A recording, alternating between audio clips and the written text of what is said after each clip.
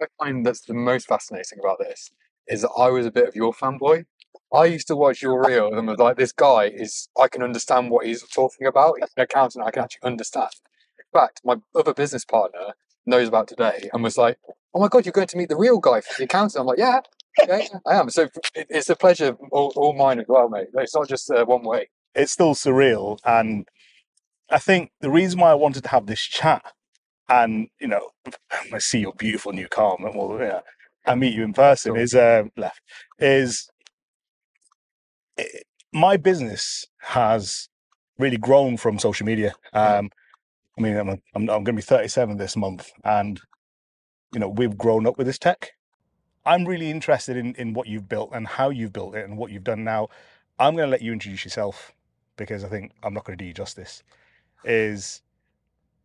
So James, introduce yourself first. So my name is James Eisen, and 12 years ago, I founded or started an Instagram account called RKOI, which stood for the Rich Kids of Instagram. Honestly, it was a complete joke account. It was back at the days of university. I was on Instagram. People were uploading photos of their food and their holiday photos from Portugal 2009. Yeah. And I got bored of that very quickly. I wanted to make an account that was posting things that I was interested in. I love seeing luxury. I love seeing young people showing off. Yeah. People on jets, people on yachts, doing ridiculous things in nightclubs, whatever it may be. So I made an account and did exactly that. I made this account, called it the Rich Kids of Instagram, took a screenshot of a very well-known, I can say the name, Michael Dell's son on a private jet. Okay. He was the first post, posted this photo, some terrible caption, something like too young to join the Mile High Club, question mark. Posted it, went to bed, woke up with 3,000 followers. Oh, wow. And within, I'd say 72 hours, my life pretty much changed forever. I was getting followers, likes, comments from all over the world. I was posting 3-4 times a day, content that was of that genre of theme, but Yeah. also I learned very early on in social media, same with most media, there's no such thing as bad publicity or bad engagement. Yeah. And Instagram at the time, because the algorithm was actually nice to people like me, they just wanted to get whatever was doing really well at the top of people's news feeds. So Yeah. I would post things that were very provocative. I would post people pouring champagne over watches, over people, running Rolex watches over with a Lamborghini. Like that video pretty much went viral all over the world. And yeah, that's really it. It was chaos, absolute chaos. I remained completely anonymous at university, Okay. which is kind of the opposite of a lot of businesses now because everyone wants to know who's behind it. Yep. I enjoyed that. I enjoyed the being anonymous essentially because no one could judge me. No one could realize that I was a kid from Leicester, not from money, never seen a private jet in real life, just Yeah. used to post about it. And yeah, I remained completely anonymous up until June 2020. Oh, wow. Yeah, Okay. 8 years. Fair play. 8 years, which was in some ways it was very clever. In other ways, I kind of asked myself, was it actually to prepare me for what I do now? And I Right. think sometimes that's amazing how it evolves, and we'll get into what I Yeah. do now and how it became a business. But yeah, so that's really where it all started, the chaos. Within 2 years, Channel 4 were making 2 seasons of The Rich Kids of Instagram, which is still available on 4AD right now. Check it out. That's amazing. And it shows the lifestyle of these ridiculous kids. Some of them are really nice people, and as you can guess, most of them are not. Yeah. So yeah, that's again part of the business and the side of the world that I live in, dealing with personalities. And yeah, so that's really kind of the start of it and what got me into what I do now. Good man. So and it's an amazing journey because you're at like what, 370,000 followers? I mean, I don't even use social media anymore. I don't even post on that account. You can go on there and check. I think the last post I did was about 8-9 months ago. I think at our peak we reached about 385,000. I was one of the first accounts to be verified, so blue tick, Oh, wow. which, as you know, in this day and age, it's like the holy grail. Definitely. People like work their absolute arse off and can't actually ever get verified, which No. is crazy. The reason why I believe my account did so well very early on is because my account was picked up by the media, the traditional media. Nice. The people of the Daily Mail, Forbes, BBC, China Daily, the other side of the world, they loved my account because it was content producing. It was provocative. Yeah. It was always seasonal. At Christmas, we'd always be featured. What are the rich kids of Instagram doing this Christmas? What have they bought? What have they destroyed or whatever, you know? People love to hate it. Yeah. I think because of that platform, the media jumped on it, and that helped me, you know, become almost its own brand, its own genre of kids showing off, and, you know, probably started this whole pandemic of people trying to pretend they're something they're not. Was it flexing, stunting? Flexing, stunting, Yeah. just general being arrogant and showing off. So yeah. And then would people like DM you? Can you feature us? Can you show us our stuff? Can you show me my stuff? Yeah, I think at the peak we were getting between 600 and 800 DMs a day. Oh wow! Which, I mean, there's probably some OnlyFans girls out there that probably get more, but I mean, at the time it was a lot to actually like take on board, and people were willing to pay me hundreds, if not thousands of pounds to feature on that account, to kind of be legitimized, if you will, Yeah. as someone with money. Yeah. And I can guarantee you 9 out of the 10 people that were doing that, it wasn't their car that they were posing next to, it No. wasn't their handbag, it wasn't what, you know, which is very similar to influencers today. Yeah. But yeah, it's kind of interesting, the psychology of it, how an account that was dedicated to kind of being obnoxious and arrogant and showing off became almost, you know, the source of actually verifying if someone's got money or not. Yeah, that makes sense. So Mostly young people, though. I'd say the average person was 20, 21 years old that was trying to get featured. oh, fair play. So the interesting bit for me is when I first set up my practice, I don't have a visual product, so I've got no way of really standing out on social media. And I was putting content, I was putting posts up, and I was dabbling in it myself. I'm an accountant. What do I know about graphic design? Mm-hmm. So playing about with it, trying to see what worked. I remember, like yourself, someone who just liked what I did. He reached out to me, and he was pretty successful. You know, yeah, I think he's got a couple of businesses. Shout out to Riz if you listen to this. He said to me, that sounds beautiful. He says you need to start making videos, and I went, I've no idea. I don't like the look of myself. I don't want to get behind a camera. I hate it. Yep. I'm not a young man anymore. And this is in the last couple of years. So I started off with an iPhone, just talking to camera, and I've still got that content on my feed because I think it'd be disingenuous if I deleted it. Yeah. So I've still got it there. And then I started doing carousels, started doing posts, and then people started resonating with it. People started picking up with it. You got more confident, you got more comfortable, you worked out what worked for you. And I started leveling up as well. So like, I then bought a microphone for my iPhone that sort of stuck into the bottom, and so the audio quality was better. And then the audio quality was better. So then I started buying lighting. So I started buying better lighting. So you know, started learning about what. I'm hoping the mic's picking it up. So, you know, what lighting worked, and then started leveling up, bought better lighting rig. You've just seen my setup at home. Yeah. There's so much stuff dotted around. It's a complete lab. It is a lab. Yeah. There's bits of lighting everywhere. There's wires, there's paraphernalia everywhere. I mean, we're currently mic'd up. There's a GoPro looking at us. So we're frantically looking for the suction cup to stick into the window, but we got there. Yeah. Well, it's business. It's like business 101, isn't it? In order for you to reach that level, you have to invest in yourself. Yes. And that was your way of doing it. Yeah. Experimenting with this, taking on some feedback from a potential consumer or customer, and then actually going, you know what, we're going to do this and we're going to do it seriously. And Yes. It's a big step, isn't it, between someone that uses it as a hobby and actually goes through it as a business. Definitely. What's different to mine, I actually never produced any content. That's mad. So all my stuff that I've ever posted are screenshots, or they're content that other people have sent me. Yeah. Which is completely different to influencers now that have to go out there and make their content. Yes. Again, it's a different, I mean, the algorithm won't like it as much now, but at the time that was the rules of the game. And with social media, you are kind of depicted on Instagram's method in the madness. They'll tell you, okay, this month reels are going to perform well. Yes. We don't want you to tag location, or we do want you to tag location. Like it's a science, and people don't really understand. You can have the best photo in the world, but if you're not playing the right rules of the game, Correct. you're not going to get those followers, those likes. No. And it's weird. I mean, I don't know about you. I bet you posted some content, you thought, oh, this is going to smash it. Yeah, and it's died a death. And you're like, I spent hours on that. And then you've done other things and you've gone, whoa. So my best performing video took me the least amount of time. Imagine. It was, and I think I was frustrated, and I recorded it in frustration, in that I think I'd just been asked the same question over and over again, and I recorded that. How do I get paid as a limited company? And that did, which was really important for someone like me. Yeah, and I didn't understand it. I didn't understand why that one, because I think I gave some information, but I don't think I gave any real technical information. Yeah. But I've used that as the benchmark as why that video.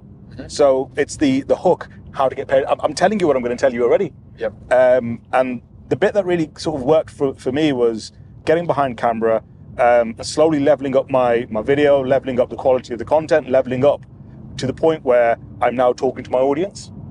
And that really takes me to the crux of why we're having this conversation is our demographic is dentists, but we'll work with businesses that want to grow and want to scale. And I cannot stress how important it is to talk to your audience. I cannot stress how important it is. And on top of that, it's not just talking to the audience, it's actually understanding who your audience is. Yes. Yeah. The thing with my business, what I do now, Instagram for me is useless. Yes. Because the people that I sell my services or products to are not the people that follow my account. No. That gave me the foundation. It's probably the same with you. It's like, yeah, okay, you're talking to dentists, but are dentists necessarily going to be on Reels? Maybe not, but a dentist isn't a businessman necessarily. Yeah. And they're going to be looking at somewhere to go, actually, I've set this limited company up. I didn't do this at business school. Yes. Because I went to university and learned dentistry. And they're kind of thrown in the deep end, aren't they? And they're like, who do I turn to? So our demographic, specifically dentists, is, and the reason why it's dentists is purely from a business perspective, is it's much easier to add value to a niche. I've got a really morbid statistic. I think I told you about this. My stepdad's actually a dentist. Right. I don't know if it's still true. I know it was true about 10 years ago. The number one profession that people commit suicide in suicide rate, yeah. It's dentistry. Yeah. And majority of the suicides are linked to the psychological effects of running a business alongside a practice. Yeah. So there's two sides to it. We see it firsthand, is the GDC, the governing body. The other side of it as well is no one's told you about your finances. No one's told you about taxes. No one tells you about payments on account. No one tells you any of this. Yep. So you've made money. You've made an amount of money. You may have gone and spent that amount of money, and now someone's giving you a tax bill for £30,000 that you have not got. Now you're now in debt. You now need to make money to service that debt on which you're going to pay tax. So you're stuck in a terrible cycle now. Now add on top of that a super stressful job where someone's now going to threaten your livelihood to the GDC, and now you're completely terrified of, how am I going to pay that? Yep. And if the GDC strike me off, I'll never make enough money back to pay that. So one of the big things as well with dentists, I know from my stepdad experience firsthand, is you're relying on people. Yes. Nurses in your practice, your accountant, your financial advisor, you're relying so much on other people that if you've not got those plates spinning in the correct way at the same time, it could all just come back, crash down. That, I think, is the background stress on top of the day-to-day running and dealing with people. Yeah. Because, I mean, how often do you see a happy customer at the dentist? They're there for a reason, aren't they? And they hate going to it as well. So, like you. But I think dentistry is a really weird business, and I think we'll bring it back full circle in a second, is A, you can earn a very good standard of income. B, you don't really have to find any business. Whereas you and I have to market to our audience. We have to cultivate leads. We have to close sales. It's the kind of thing we do, and that's the kind of thing we'll have to do. Whereas there's very few businesses where there's more patience and the demand is there already, and you can just pretty much open up shop. What we tend to find is dentists fall into practice ownership accidentally, or they think it's a natural progression for their career. So they'll sort of go on their merry way, become really good clinically. They might earn 150 grand a year as a dental associate. So by default, they're self-employed after a year's worth of employment. They then go on to earn a good standard of income, and then they think, well, I'll go open up a dental practice. Now, the conversations I have repeatedly about dental practice ownership and the like is it's. I mean, on Monday I had a conversation with someone where they're buying a dental practice and they've done no form of financial due diligence, none whatsoever. And they thought they'd reach out to me because their current accountant isn't equipped to deal with a dental practice. I've come recommended, so they're like, "Well, can you take it on?" And I was going, well, before you've even got there, why are you buying this practice? Yeah. Is it financially viable? Why this practice? Will you need to replace the equipment? Will what cost you to put in? How much debt are you servicing? Will you have enough cash flow? No, I haven't thought of any of that. But the bank will throw money at it. So the bank, it's safe as houses, quite literally, is the bank will fund it. So, Do you think there's that's maybe because banks are about to make a lot of money because the interest rates are going up? Of course. I mean, you know as well as I do, dentist practices are always very centrally located, prime property. Yep. As soon as this converted from residential to a commercial unit, if you will, that is like easy money every day for the bank because they'll find someone else to sell it to. And that's the thing is even if your business fails, and if you, let's say you build a dental practice from scratch, someone else will come take that on. Yeah. Quite comfortably. And so from the bank's perspective, it's really easy to get into it. So you fall into practice ownership and you've not looked at any of the numbers, but you've gone from being a dentist that wasn't taught anything about finance to now being a business owner and not being taught anything about finance. But now you've got pension payments, you've got payroll, you've got NI payments, you've got staff, you've got HR, you've got suppliers, you've got waste management, you've got the CQC breathing down your neck. Yep. All of these extrinsic factors that you weren't prepared for. And if you don't do it well enough, you'll actually make no more money than you did as an associate. Yep. But the way they see it is, I currently make £100,000 as a dental associate. I can make £100,000 through practice ownership, but that debt's being paid down, and in 15 years I'll have a saleable asset. So that's the way they look at it, and that's the way a lot of dentists look at it now. I'm not saying all dentists, because that would be rude of me to generalise, but who's told them another way? Now, I'm a big believer of squat practice. So a squat practice is you build your own practice from nothing. You don't buy an existing customer base, but it's significantly cheaper. But you're now not taking on the headaches of someone else's practice. You get to build your practice in your image. And when I have these conversations with dentists who are saying they want to do this, I'm talking about how are you going to get bums in your seats?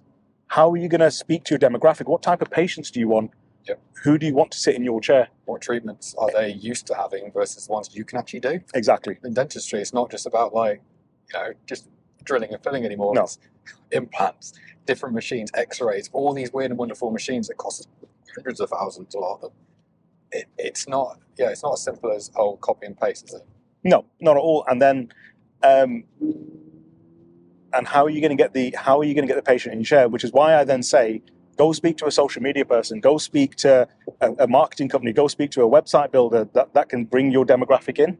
So one of the things that we do is we will do a feasibility test where you'll want to do a feasibility test to see what your costs are, how many people you need, what investment you need to make, and then determine the type of patient you want to bring into your chair. And which is where I think this is why we're having this conversation. Really, is social media.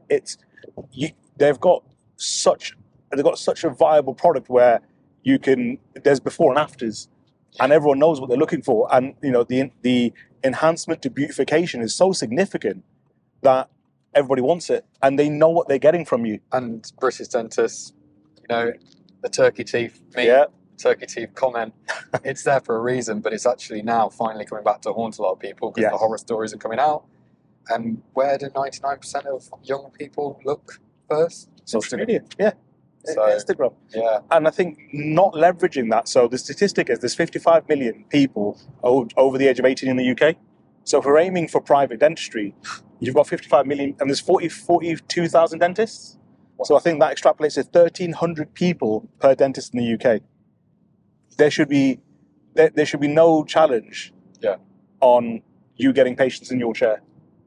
Now, okay, not everyone wants that. Not everyone's ready to buy at the right time. But my God, there's a demographic to go after. Yeah, and they got one set of teeth. Exactly, and they need to look after it. And then, if you look at the lifetime value of a patient, we're talking about checkups, we're talking about fillings, we're talking about scale and polishes, we're talking about crowns, implants, Invisalign, orthodontics. We're talking about all these treatments that people don't know you offer, or why they should pick you. And it's why I'm a big believer in this. I think it frustrates me when because again, I don't have a visual product, but if I had a visual product, that's what I would be doing. So tell me so the whole point of this is how you leverage social media into a business. Yeah. So we've taken sort of a roundabout way to get here, and quite literally a roundabout way to get here, because we're currently in the sticks, and you're about to come to what I call the tattered mile, where fill your boots. Okay. In a second, when it straight this bend when it straightens up, fill your boots, and we'll do the national speed limit on a single country lane, which is 60 miles an hour. Yeah, of course. Somewhere. Yeah. The dangerous thing is, you'll know, you put your foot down and you're just like, oh yeah, this is great. And you look at your speedo and it's like 60 miles an hour. Yes, I'm glad you're going 60 miles an hour at some point, and it doesn't feel like you're going 60 miles an hour. Not in the slightest. No. Not in the slightest. And I think this is why. This is the thing about supercars versus fast cars is they feel like they should be going at 60 miles an hour, and not like an S3 that's been stage 3'd and it's rattling and everything is rattling and you don't feel just safe. Pebble will send you to heaven. Oh God, yeah. It's that, and hopefully the audio's hopefully it's working. I mean, it's just the sound, the performance, the brake, everything around high performance supercars. It's just you can't describe it. No, I took my grandfather out. He kept saying to me, "Slow down." I said, "I'm doing 38." He said, "It sounds like you're doing 70." I'm like, "I'm doing 30. Look, I'm doing 38." So I went to go get a new RS6. I went to go get the C8. Prices were a bit silly on it, but that's what I went to go buy. And then looking at it, I was thinking, it doesn't sound anywhere near as glorious as the previous one without the OPF, and it's not twice the car. So I went and got a used car. A used RS6 in the interim whilst my car's coming in. I'm not telling anyone what that is yet. You have to stay tuned for that. It's an i3, guys. It is fantastic. It's a BMW i3. I love, be my boy for life. Is with red leather interior. Of course, it's got to have it. Hounslow spec, as it were. So I got that, and it's been fantastic. But I think getting that at half the price of a new RS6, I'm not getting half the car.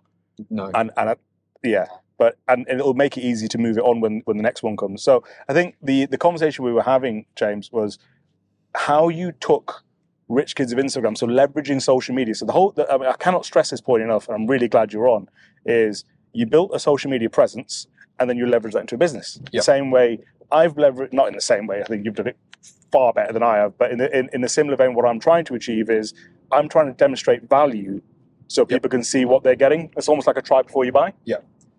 First rule, in my experience, and I don't know if necessarily it will happen sooner or slower than hopefully to whatever your goal is. I never ever set out to make it a business. Yes. From the start. Yeah. For me, it was followers, likes, engagement. 100%. But I was also very young, so I was 18. Yeah.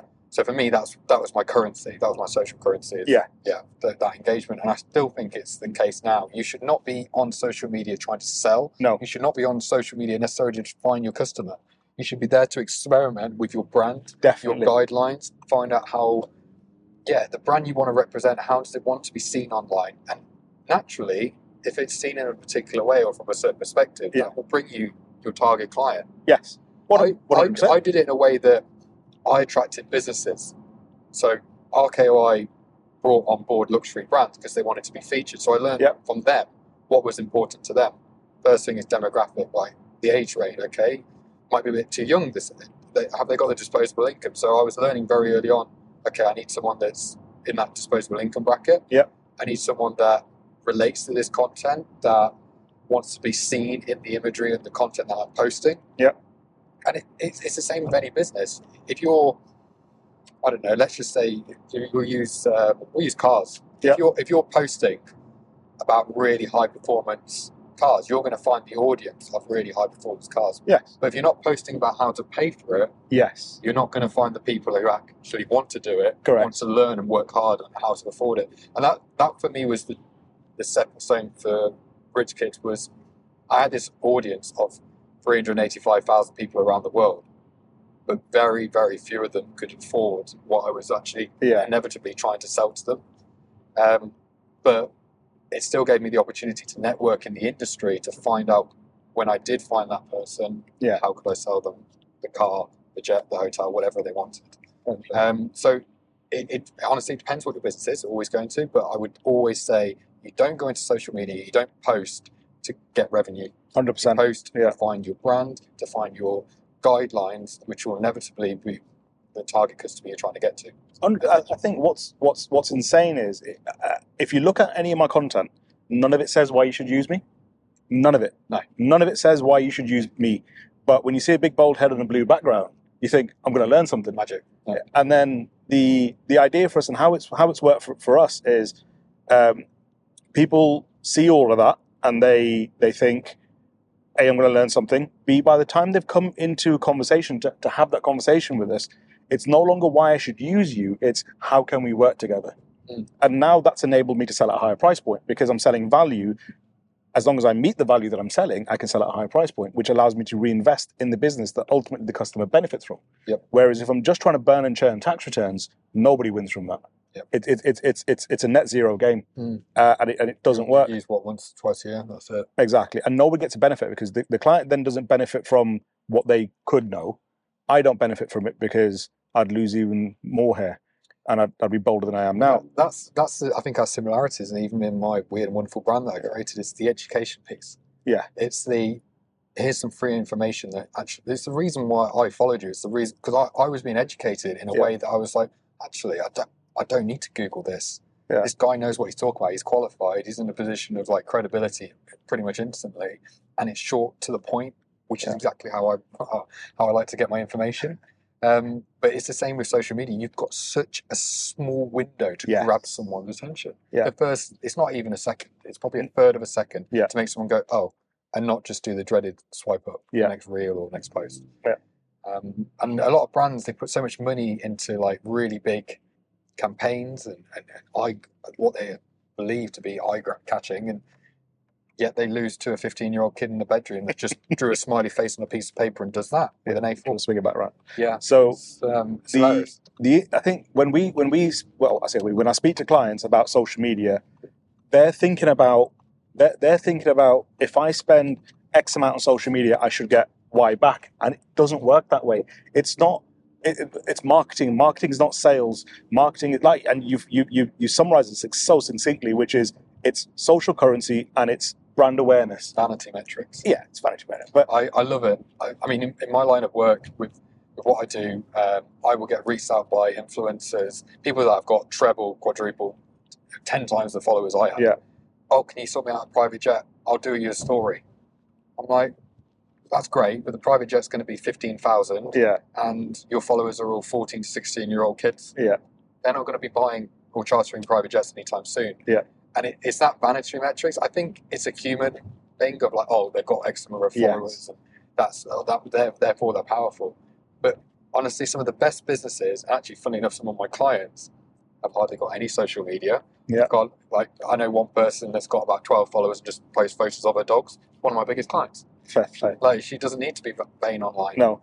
And I think it's the same with smaller businesses. Sometimes small is beautiful. Yeah. Having 10,000 followers or 1,000 followers of your clients, your friends, your fans, making customers your fans that every time you post, they go, yeah, I like it, I'll share it with my friends, I'll comment on it, I'll give you some good feedback, even not be afraid to give negative feedback. That's amazing. I'd rather have that than a million followers. Definitely. Captive audience is way more important, because I think my wife got caught out with this.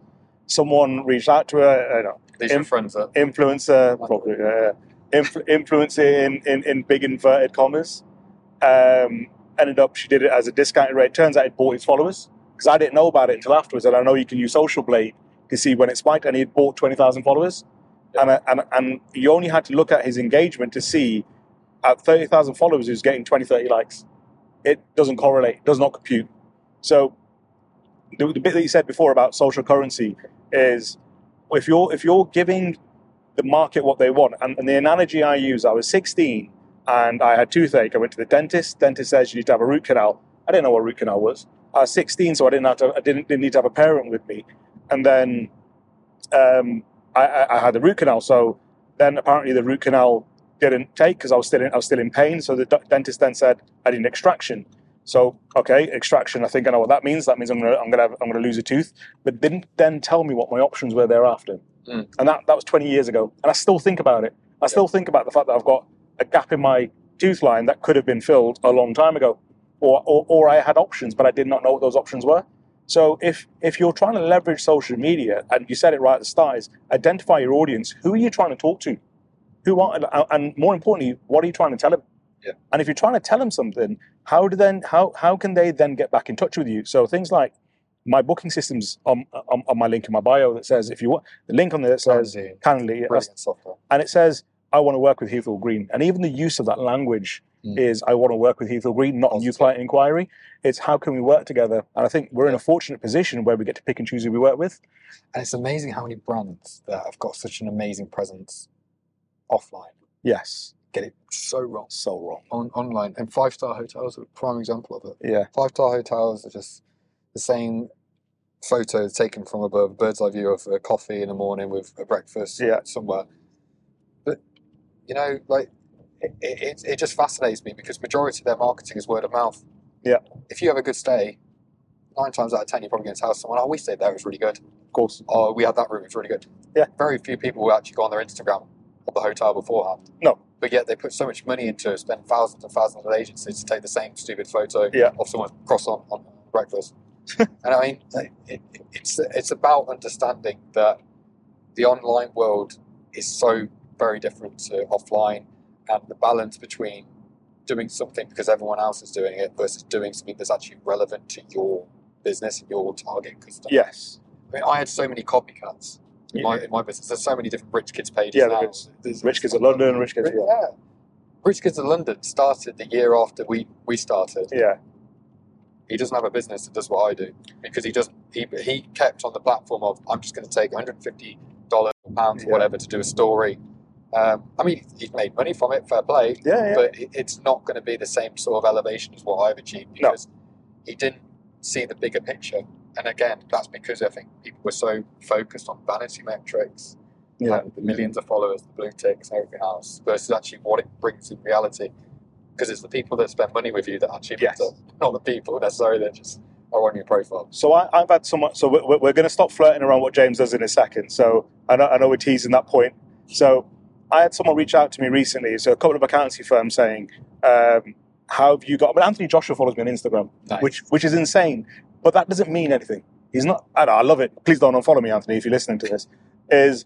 Can you please fight Tyson Fury though? Yes, please fight Fury. We'll do the marketing for it. we'll sort it out. Should be an easy one. We'll promote that. Yeah. How hard can it be? Funny enough, I don't think we'll have to push that hard. No, I think we'll be all right from that. But Anthony Joshua following me does not make me any money. Yeah, it doesn't, because he's not a client of mine, and I don't even think I could take him on as a client. Because how could I possibly service his needs and wants? Anthony, I'll give it a bloody good go, but that doesn't mean anything. And I had someone reach out to me going, I've been plugging away at my business, accountancy practice, been plugging away at my business for X amount of years. I can't seem to attract clients. How do I get the following that you have? And I said to him, look, the following is not what gives you clients, because the proportion of clients we have to the followers we have, it's not proportionate. It doesn't make a difference. But what it does do is it gives you some social cachet that says people like what you say, therefore I'm more inclined to listen to what you have to say. Yeah. But when I looked at his social media, I looked at what he was doing, I was like, well, you're not telling your audience anything. I can't tell from your website, from anything, who you're talking to. Yeah. I can't tell. And what are you trying to tell them? Because there's no cohesion to any of it. There's nothing worse than when someone even if it's a business you like and you see their social media posts and you see the 18 hashtags that they've just paid some person in an agency that doesn't have a clue who they are to just give the generic hashtag Wanderlust or hashtag holiday board, whatever it is. Like, there's nothing worse as a customer because you just feel, oh, that's cheap. Yes. Oh, that's a shame. They're such a good person, but it comes across so bad. Yeah, and it's heartbreaking to see that. So, and I'm by no means very good at this. I just think I've been forced into this, and I've been forced to be different. And I think it's the way my mind works. Is I don't want to pay an agency to do my marketing for me because then I'm at their mercy, and I don't want to be in that position. Second thing is, how do I differentiate myself and create a USP that's different to my competitors, because they're still not doing it. Yeah. And it's not an easy thing to do. It's not an easy thing to pick up a camera and start talking to it. And it's taken me. My wife's brilliant at it, and she's so good in front of camera. But again, she there's no cohesion to what she's trying to tell people, and that's what we're working on with her now. So let's stop flirting with it. And James, you built RKOI. Yep. How did you turn that into a following, into a presence, the verification, and almost the status, the celebrity status? How did you turn that into a business, and what is that business? So we'll start with what I guess grew the account to and how I did that, and that was purely copying and pasting. I was copying and pasting what worked. I looked at the posts, I was realizing that, okay, content that was associated with travel, which was associated with extremes, was getting good engagement. It was trend spotting. Yeah, it was getting, the recognition. People suddenly started appearing in my DM or inbox saying, "Oh, where's that hotel? Yeah. Oh, what restaurant's that? Have you ever been to this restaurant?" They were asking me as the source of that content for the expertise in that. And over time, that suddenly became, "Oh, can you book me a restaurant? Oh, can you book me this hotel room? Which is the best hotel in Paris to stay at, James? Like, where does all the rich kids like to stay or go?" Yeah. Oh, okay. So then it became, right, I've got people that are willing to go to these places to spend money. Surely there's got to be a way to make money out of this. That was it. The commission, straight commission. I was booking restaurants. I was earning between 5 and sometimes 7% on a table if it was a good restaurant. I was just phoning them up, being a kind of, I used to call it Ask James instead of Ask Jeeves, kind of service. Yeah. And that's it. That's inevitably how it started. It started with people asking for restaurants, which was then translated into hotel rooms, which was then translated into how do they get there. So was it commercial flights or was it private jets? Yeah. And then it was, oh, my birthday's coming up. Where can I get that handbag? Or my husband's done well at work. I want to get him a new watch. Okay, so the personal shopping element here. And it was kind of like, I say it was brought out of nothing, but it wasn't. It was brought out of the credibility of having good engagement with loyal followers that like my stuff. Yes. And understanding what my customers, my followers liked, and making that essentially into money or monetizing it. Yeah. It isn't as easy as it sounds. I mean, there's a lot of pros and cons with working in luxury and the amount of people you get. I did some stats once, I think it was back in about 2015, which was quite heartbreaking, which I believe 96% of every request I received over Instagram either didn't pay, didn't respond, or never visited again. Oh, wow. So if you think about that in just simple terms, we have definitely got to know that. 96 people out of 100 are useless to me. Yeah, yeah. But that's a vanity metric then, isn't it? So that's exactly that's people looking at your 300,000 followers and thinking, he must be coining that.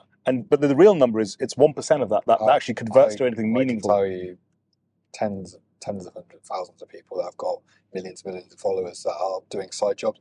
There's one of the biggest meme accounts. I won't say who it is. I'll tell you afterwards. Yeah. It's got 4.8, and funny enough, he's actually a chartered accountant by trade because he can't monetize it.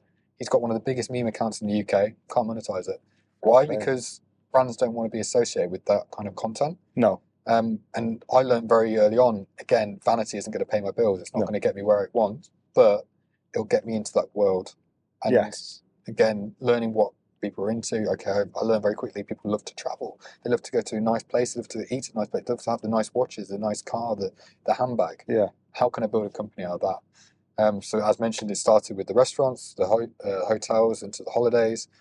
And then I think there was a shift of, I can't take on the masses. I can't be dealing with 30, 40 requests for hotels at once. I was a one-man band.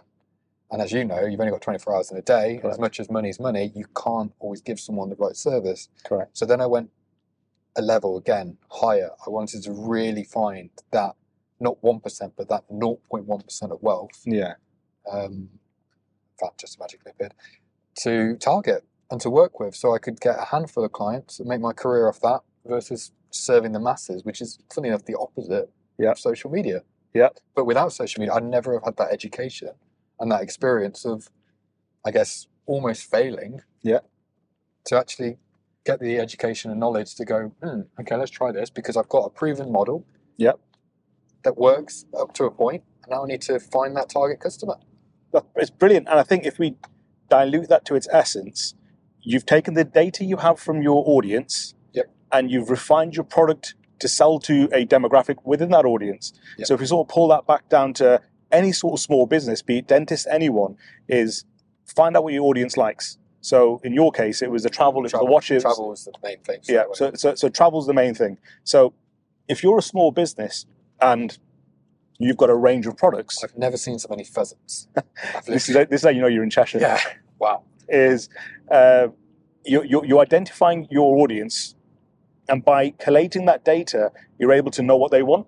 And then by knowing what they want, you're able to then market to that need, and it has to be to a need.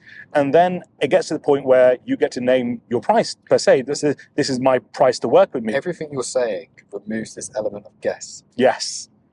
And even experiment. Yeah. Because you already know, because the data's in front of you. Exactly. You know that if you offer a room at the Shangri-La Hotel because it's performed really well on Instagram and it's cheaper than booking.com or wherever, I know there's an audience for it. It's not I'm going to tell them what I want to sell them. Correct. They already know what they get. That's the issue with social media. People just put it down the next one. No one ever buys, and then suddenly social media is bad, or they change to another agency. That remove the element of guess. And there's no call to action either that says, right, you've done all the hard miles, but now give them a reason to get in touch with you, or make it easy for them to get in touch with you. Now, if your call to action at the end, like for dentists, is call up the receptionists, you're now putting the success or failure of that lead into the hand of a receptionist who doesn't care about your business as much as you do. Yep. So, well, why not create a Calendly link or a Bookly or Timely or whatever it is, and get them to book in with you? Because you can now do that consultation outside of office hours. Now, if you're doing consultations outside of office hours, you're going to attract a type of client that's busy during office hours. So now they're prepared to pay more for convenience, because for them to take a day off work might cost them more money than the saving that they could have to go somewhere else cheaply. And it's that difficulty you have with social media, which is probably one of the biggest foundations you have in business and sales, is trust. Yes. Social media can give someone an element of trust. People buy from people. People buy from personalities. I think you can have a personality clash, but you can't really have a value clash. No. If you have a value clash, you will not be able to work with each other. No. You can like different things, but if your values are in the same place as a salesperson or as a customer, then 9 times out of 10 you'll have a deal of some sort. Yeah. But getting that is extremely difficult, and I think one of the amazing things that, particularly a dentist, you're going to need to trust, because someone is letting you literally go into the most intimate place in their body to fix whatever pain they're in. Yeah. And that needs to be portrayed only verbally or physically in person versus just off an advert. And here's the thing is, if people like dentists are really marketing the sexy stuff like the Invisalign and all the big ticket items, but it's the nervous patients that will make you a millionaire. Yeah. Because A, they're pedantic, so they'll keep coming to you. Yep. And the lifetime value of a patient is higher. And B, the material cost is like 13% of the value of the treatment. So you don't have to go and spend bags and bags and bags on all these fancy scanners and materials and lab fees. Like an Invisalign treatment, if it's like, let's say it's £3,500, £1,200 of that is going back to Invisalign just for the retainers, and then half of that goes back to the dentist. But then you've probably got 5 or 6 appointments with it. So when you look at the profit per hour, it's not really that attractive. But if you look at something like a crown, where if you're able to mill it on site, it's far more profitable, and you can do them quicker, and you can turn them around quicker. And if you target nervous patients, you'll do better in the long term. But this goes back to who are you talking to.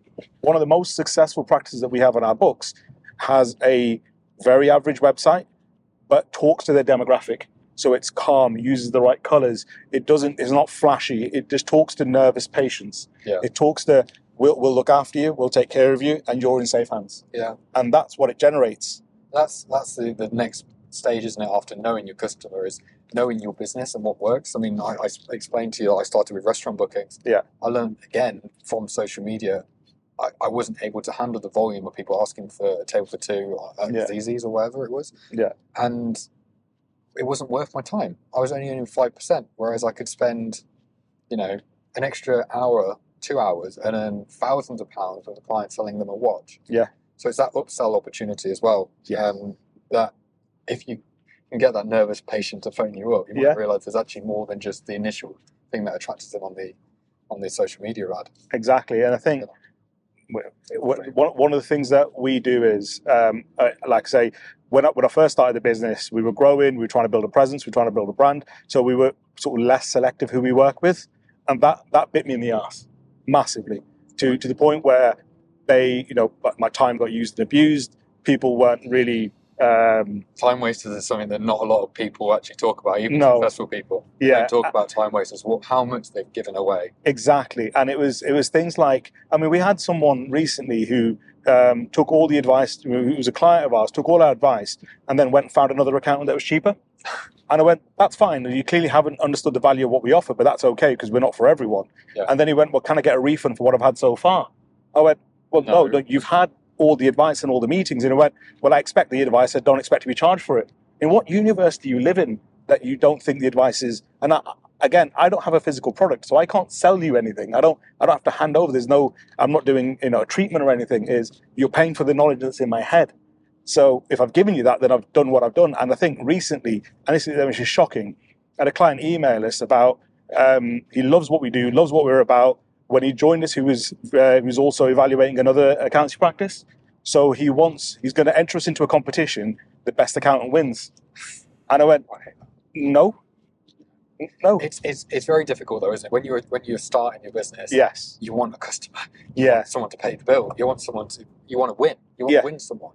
So you kind of entertain it. Yeah. But that's not a good business on both sides. No, it isn't. You're always going to, even if you won, there's always a chance to make another round two with another account. Exactly. Any point. Exactly. And why would you want a customer like that? Exactly. But then we've got clients who love what we do and we love working with them. I think the really exciting thing for us is when you give them the guidance. I mean, these are successful people. These are super intelligent people that we work with. And I think if you we educate. So if it's a yes, we'll explain why it's a yes. If it's a no, we'll explain why it's a no.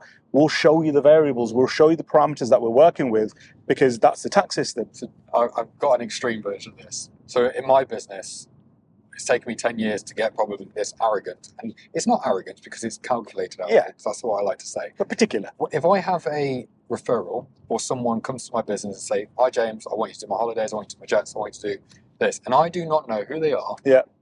I'll ask for 100 grand as a joining fee. And people are like, what? Well, how can you do that? What am I getting for 100 grand? The person that I'm trying to target isn't going to even question that. They're not even going to, because they're going to understand that that's the level that we operate. Yeah. The jets that we are selling are easily 40k round trips very quickly. Yeah. Watches are into the six figures. The hotel, we that's what we specialize. That's our job. Yeah. And I had to go through the mill on that. I had to listen to a lot of bullshit. I had to be treated a certain way to get to that point. And it's a very basic barrier of entry because you're buying into that customer just as much as they're buying into you. Yeah. Sorry, we've got a pedestrian that's extremely nervous. Maybe she needs some dental wear. Probably is, yeah. Nervous pedestrians. Bless her. Not that scary. But it's a two-way street. And I think a lot of businesses actually forget that.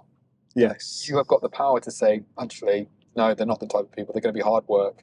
We're better off just copying and pasting the nice people we get because they're the people that are going to tell people. They're the people that are going to come back.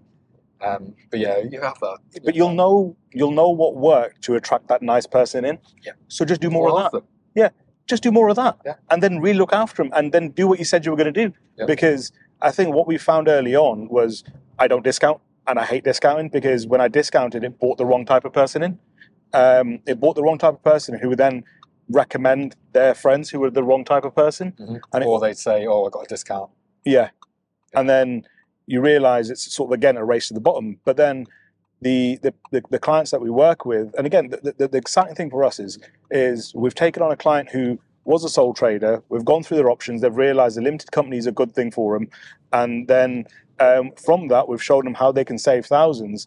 But then from that, it's allowed them to start investing in property, start putting money towards dental practice. So just by having that conversation with them and showing that, giving them the confidence, they're now able to make effective business decisions. And that's what we do as a practice is we don't sell tax returns. We don't sell you'll pay the least amount of tax possible. What we sell is advocacy.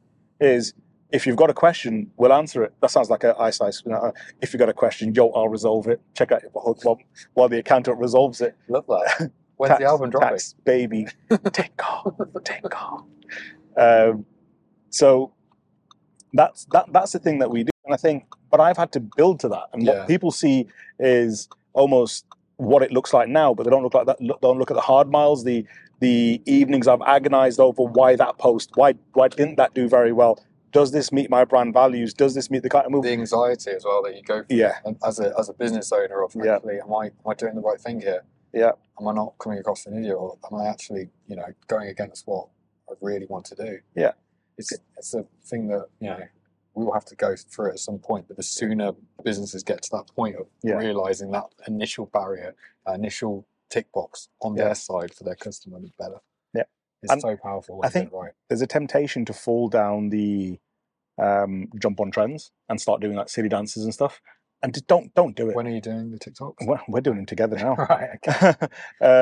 Be a lot of outtakes. So, funnily enough, TikTok is probably the best platform to test material by country mile. Is you will know whether within about 2 hours whether that reel was any good or not, and because the TikTok algorithm is unbiased, and everyone gets a fair crack at the whip.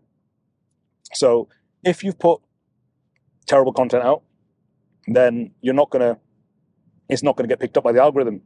If it doesn't get picked up by the algorithm, don't do it. We had a client conversation last week. That was hard for me to say. I had a client conversation last week where he was spending around 45 grand a year on boosting ads. And I went, well, £45,000. yeah, boosting ads. And I went, well, what's your rationale for boosting ads? He goes, well, I just boost everything. So I was like, but surely you need to know what works before you boost it. It was like, no, we just create a post and we just boost it. And I was like, but you could have spent half that boosting the right type of content and made way more money on the back of it. Yep. And he went, I haven't got the time. But he does really well. He's really successful in what he does. And I think this was an experiment for him. But not everyone has that luxury. So harkening back to not just dentists, it's any business owner that wants to get noticed, that wants to scale their business, wants to grow their business, is talk to your audience and demonstrate value, understand what problem your clients are faced with, and give them a solution.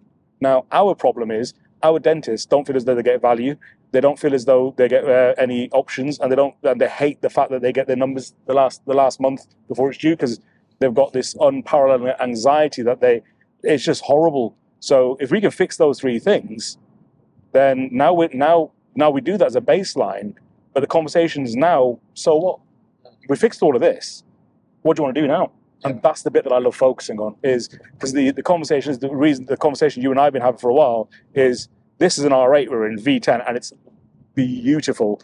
Can you actually believe I was contemplating going electric? No, I well, you saw my message, didn't you? But at one point it was, well, that's all Google was telling me. Yeah, you should go. But you're never gonna sit on your deathbed and go, I'm glad I saved tax. If you like cars, you don't ever go, oh, no. Tesla. No, you don't.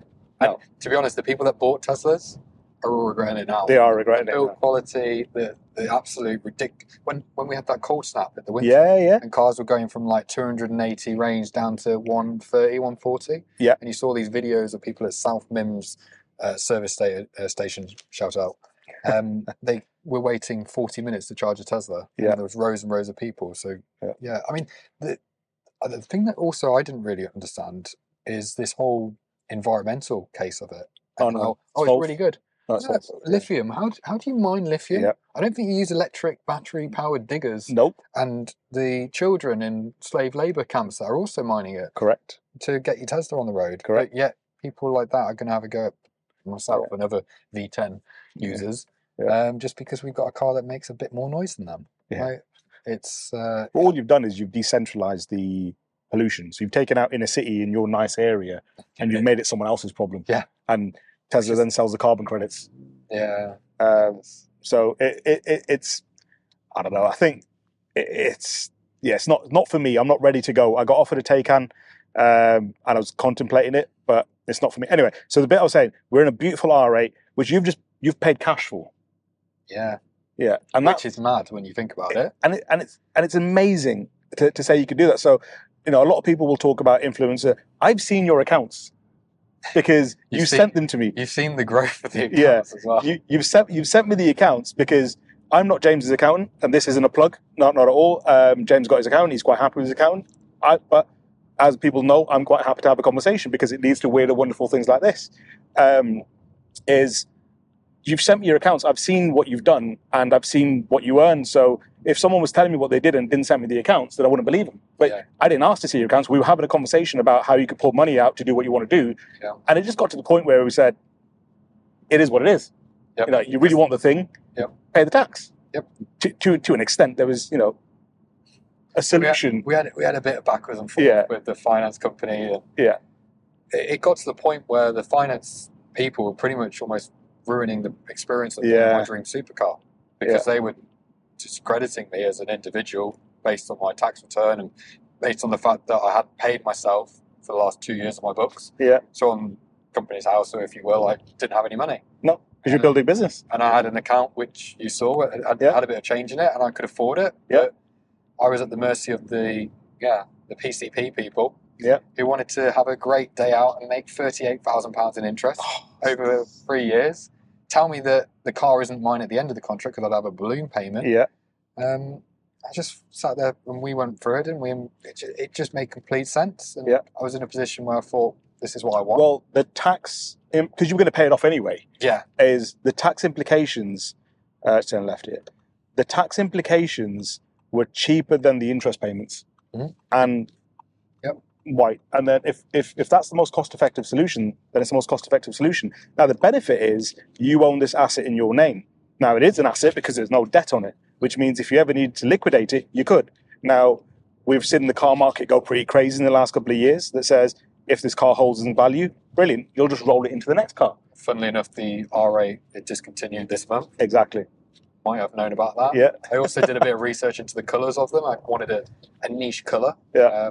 Very lucky my car's camo green. It's very, very rare. Yeah. It was discontinued in 2018. I was like to call it Heathwell Green. Or Heathwell. We can rename it. We'll make it what we want. And yeah, again, just that bit of extra research into it. I took my time. Like I've worked 10 years for this to get to this stage. But the ironic thing about it, even though I'd say I'm okay at sales, I can understand my business, I'm okay at making money, I've got a talent for that, I did not have an idea in the foggiest how I could go about paying myself, buying my dream car. I was given so many different options through Google. Even YouTube wasn't helpful. No. And at the end of the day, you were so kind, and I'm so grateful. I felt like I was pestering you at one point. I was like, he's going to put a restraining order on my DM or something. I think that there's some people where I'm quite happy to do it. I think what I find quite rude is where people will jump into my DMs and ask me a super complex tax question, give me no hello, no hi, or nothing, or not engage with any of their content, nothing like that, but then really expect a bespoke tax answer. So I get that. Oh, how much is that? Yeah. People just want to know because of the price. Yeah. Like, you pay me, I'll tell you. Yeah, I do that. I do that. Someone, and I send them a link to my Stripe payment that says, "Pay, I'll give you an answer." But some people who are dead polite will come into. So please, I'll give. I'm really giving when just be polite. It doesn't cost anything, and it takes my time. It's fine. I mean, I'm married. I've got 2 kids, and I work a lot. And also, timing of those questions is really important. That if you're going to jump into my DMs at 10 o'clock at night, I'm probably with my wife. So, there's going to be times where some people keep badgering, and I think it's rude, and then I'll just block them. Yeah. Because it's rude, but, it's that's the answer. You wouldn't stand outside someone's door tapping on their window at 10 o'clock at night, would you? So why would you do it on a messenger? So let's wrap this up with the negative side of social media. It doesn't matter what necessarily you put out there. The dark side of social media is you are allowing people an option, a platform to have a go at you. And it might make them feel better for a little bit, but the best way to deal with it over 12 years of being online on social media is you don't understand their life as much as they don't understand yours. The way that I deal with it, very simple, I just block. Yeah. So I've got... The block button is your best friend. Block. It's a shame you can't block people in real life. It'd be nice if you could. Just went... It'd be nice if you could. So I don't post about my wife and kids. Mm-hmm. I love my wife and kids, and I don't want to give people access to that because that's so personal to me, that's so precious to me that I don't want to put it online. There's a lot of psychology in couples that post on their stories and people that don't. We won't get into that. But I know there's a lot of psychology in it, but it's a proven study that couples that don't post online as much as couples that do have more longevity in their relationship. People don't see the journey, and I think for you specifically is you've been doing this for 12 years and we're now sat in your beautiful R8, but people seem to think you did this last week. You opened up a page. If you do, this is a message out there for people that are following influencers or people that have got Lamborghinis, whatever. If you do not see them working, if you do not see them talking about their business, how difficult it is, and that's the difficulty part, it's not fucking real. I'm more than happy if anyone wants to DM me and say, is this guy legit? I'm very confident in telling you, I know who rents the supercars out because I rent them to them. I rent these supercars out to the people that sell the courses on real estate. Yeah. How to flip your house, how to leverage lending, how to Amazon FBA. My God, these guys are richer than Jeff Bezos, aren't they? Come on, they're absolutely smashing it. If they're not working, if they're not, being realistic, it's not real. As hard as it is to understand, because a lot of people get caught up in this world of materialism and seeing where they are in Dubai and whatever they're showing off in the Rolex on the wrist, that 9 times out of 10 is fake. Yeah. It's not real. It's really, really difficult. It took me 10 years of graft and a lot of heartbreak and a lot of months where I was making little money. And I had all those followers. I think the best kind of advice you get 9 times out of 10 is free. And it's also self-realization of experimenting and trying things out. Yeah. One of the best things you can do as well out there, Google reverse search image. It's your friend. Use it, because if you go on there and you crop the photo, post it, I guarantee you 99% of the influencers out there are renting them cars, and the same car is going to be on a car rental company. It's either going to be, shout out guys, Eminence Supercar Hire or PET, based in the Midlands. My man Lord Lean. Yeah, Lord Aleem. Yeah, no, there's very interesting people out there, and I think, it's an issue we have. It's not going away anytime soon. No. Just take everything with a pinch of salt, and the government, unfortunately, in this case, is actually your best friend. Yeah, it's a good protection. It's a good protection layer. Right, we'll wrap it up there. James, it's been an absolute pleasure. Thank you so much. And thank you for this. Awesome. And this is going out. If you've got any questions, feel free to drop me a line or on @HeathhillGreen, not only the fake accounts. And then if you want to reach out to James, shout out your handle. My name, James MC Eisen, ISON. Perfect. Thank you very much, and see you next time.